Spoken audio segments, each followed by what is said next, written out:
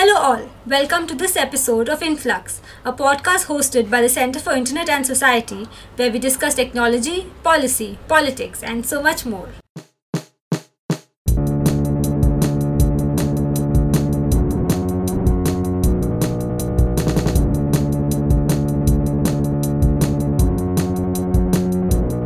On October 13, the Bangalore Central Jail started a community radio. So, what does a community radio do in a jail? So, in a community radio, the inmates of the jail can listen to music, listen to birthday greetings from their family members, and also talk about their day-to-day lives. But what the inmates can't do is listen to news or broadcast news. The reason for this is because there's been a ban on the broadcast of news in private FM stations and community radio stations. To know more about this ban, we have Tosha, hello, and Gurshabad, hello, who have written an article in the NLU-D Journal of Legal Studies. Interviewing them is me, Shweta Mohandas, and me, Pranav. So, Tosha and Gurshabad, tell us more about your work at CIS and a bit more about the paper. Thank you, Shweta. Gurshabad and I work with the Freedom of Expression team at CIS. Yay. And we're really excited to be here. Woo. Same here. So, Gurshabad, Tosha, do you want to give our listeners some details about how the ban operates and what is allowed to be broadcast in terms of news and what counts as news under this ban?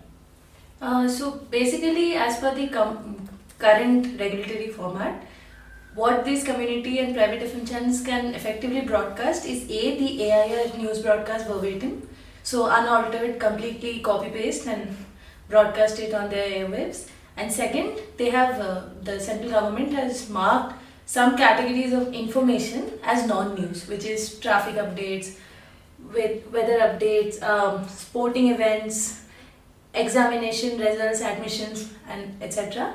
So these things they can freely broadcast, but anything relating to what I'm guessing would be political news and opinions, that has to be taken from the AIR broadcast. So that's the reason I think in private FM channels you hear a lot about celebrity updates and things. So those are allowed, but Yes. news as per se is not allowed. Yeah. Precisely. The grant of permission which is granted to community radios actually explicitly states this, which is the effect of such regulations, that you cannot broadcast news about political affairs and current affairs. Right. So was this always the case? Was this ban always there? How did the ban come to be? So I think when you're talking about the history of community radios, you have to go a little back. So in 1995, the Supreme Court delivered this judgment in the Cricket Association of Bengal case, but they said that airwaves are basically public property.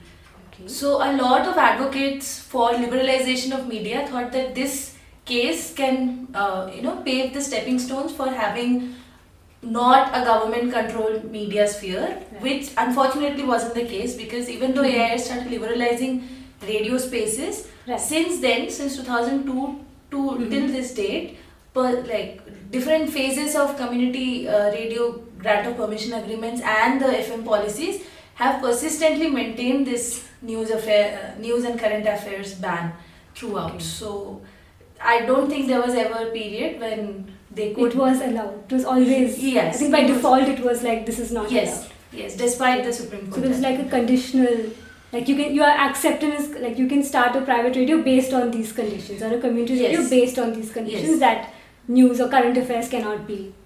Yeah, that was one of the conditions we had to adhere to even have a broadcasting license. Right. So, what happens if you go against this ban and continue to broadcast news? There is a provision in the license agreement that is granted to community radio stations and FM stations that says that if you don't follow the content code, then your license can be revoked. But there's so many community radios. So are there any cases that you know of where the license has been revoked? Or Very any- interesting that you asked that. Yes. Tosha just filed an RTI RTI. report and she can talk more about it. So we filed an RTI. The RTI was prompted by the government always saying that we don't allow such news because of national security concerns.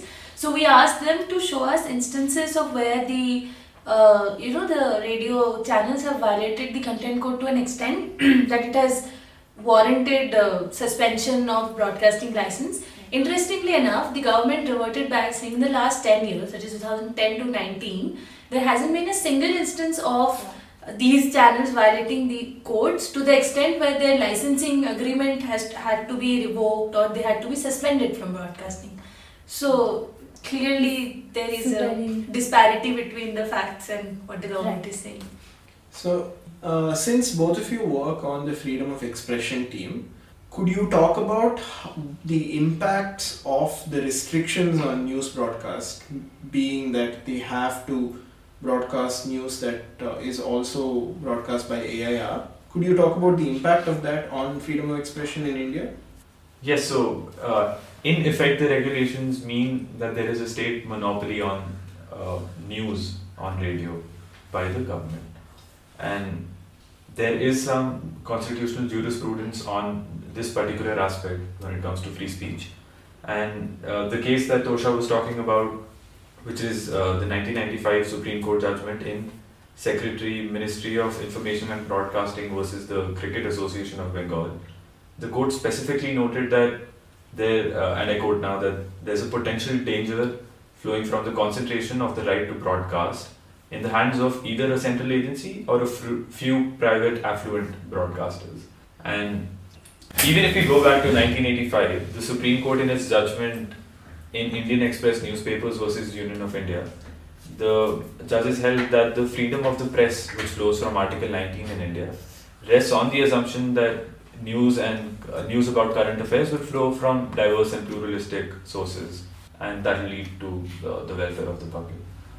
So I was going through AIR's Wikipedia page and found out that the AIR's programming is in 23 languages and 179 dialects. So do you think how this reach is not enough, while community radios, the reach could have been better?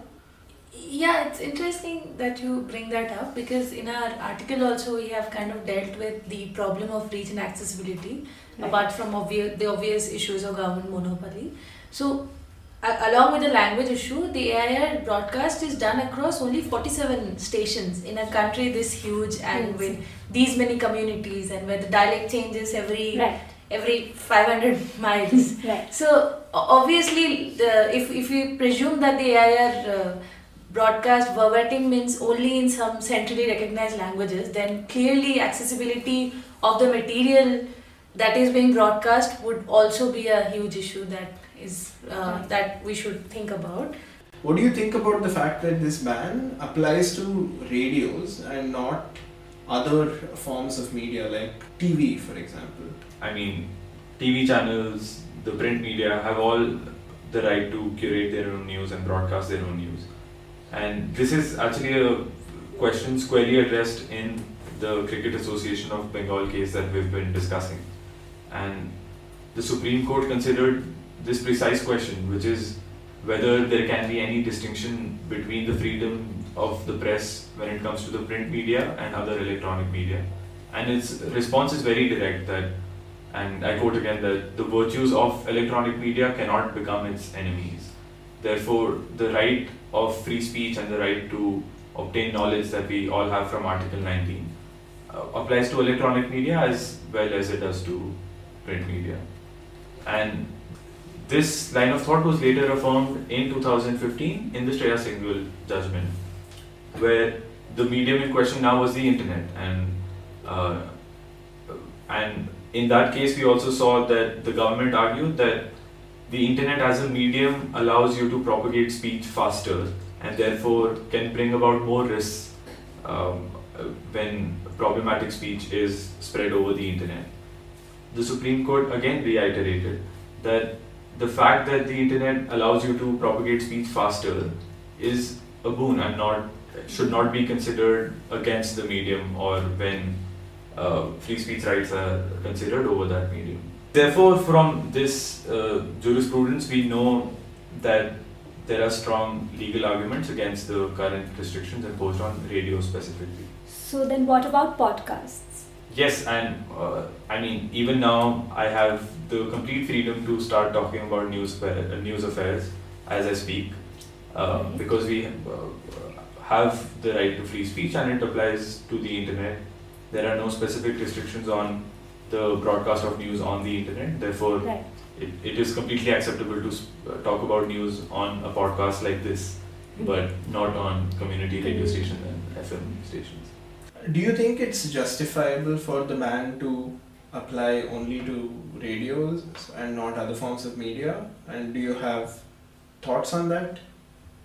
So that's an interesting point, because when Common Cause challenged these restrictions in the Supreme Court in a PIL in 2013, they also argued that these restrictions were unconstitutional, not only based on Article 19, free speech grounds that we've just discussed, but also Article 14.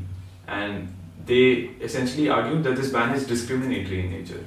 And I mean, what is clearly obvious from the restriction is that it affects a very particular kind of audience. Earlier in the podcast, we have discussed that some people might not speak or can understand the languages that the AIR broadcast is in.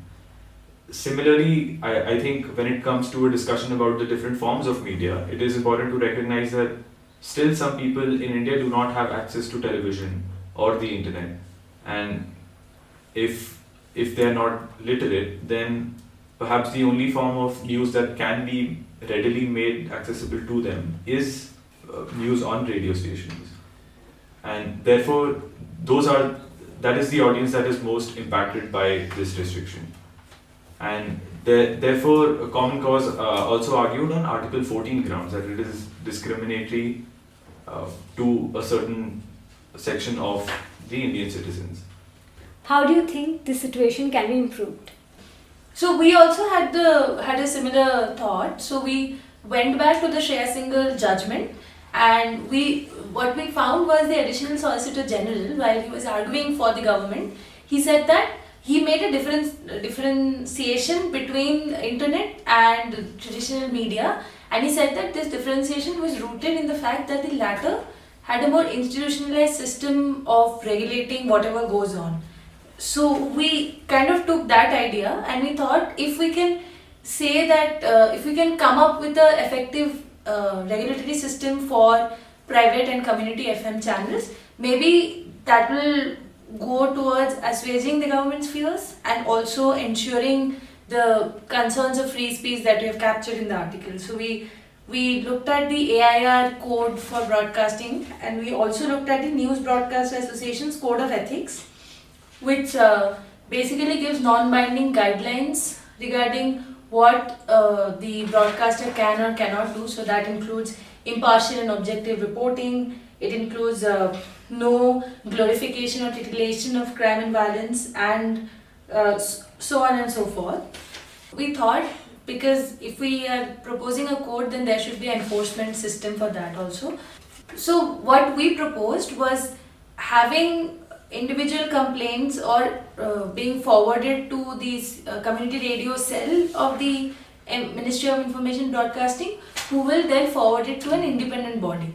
And this independent body will be adjudicating on these disputes on norms that are made in an open and participative manner. Because as we have talked all through our article, the point of allowing community radios is having pluralistic narratives, right, and having a more participative form of media and democracy. So it also makes sense that for the independent body, that the norms of adjudication and what can or cannot go up on airwaves should also be, created in that kind of a manner. So we thought that these would be at least enough to get started on a preliminary regulatory system for private and community radio channels. Do you think this situation is likely to get better in the future, and are there any new developments concerning this situation since you wrote the article? As we note in the article, the petition by Common Cause was rejected by the Supreme Court on a technical deficiency.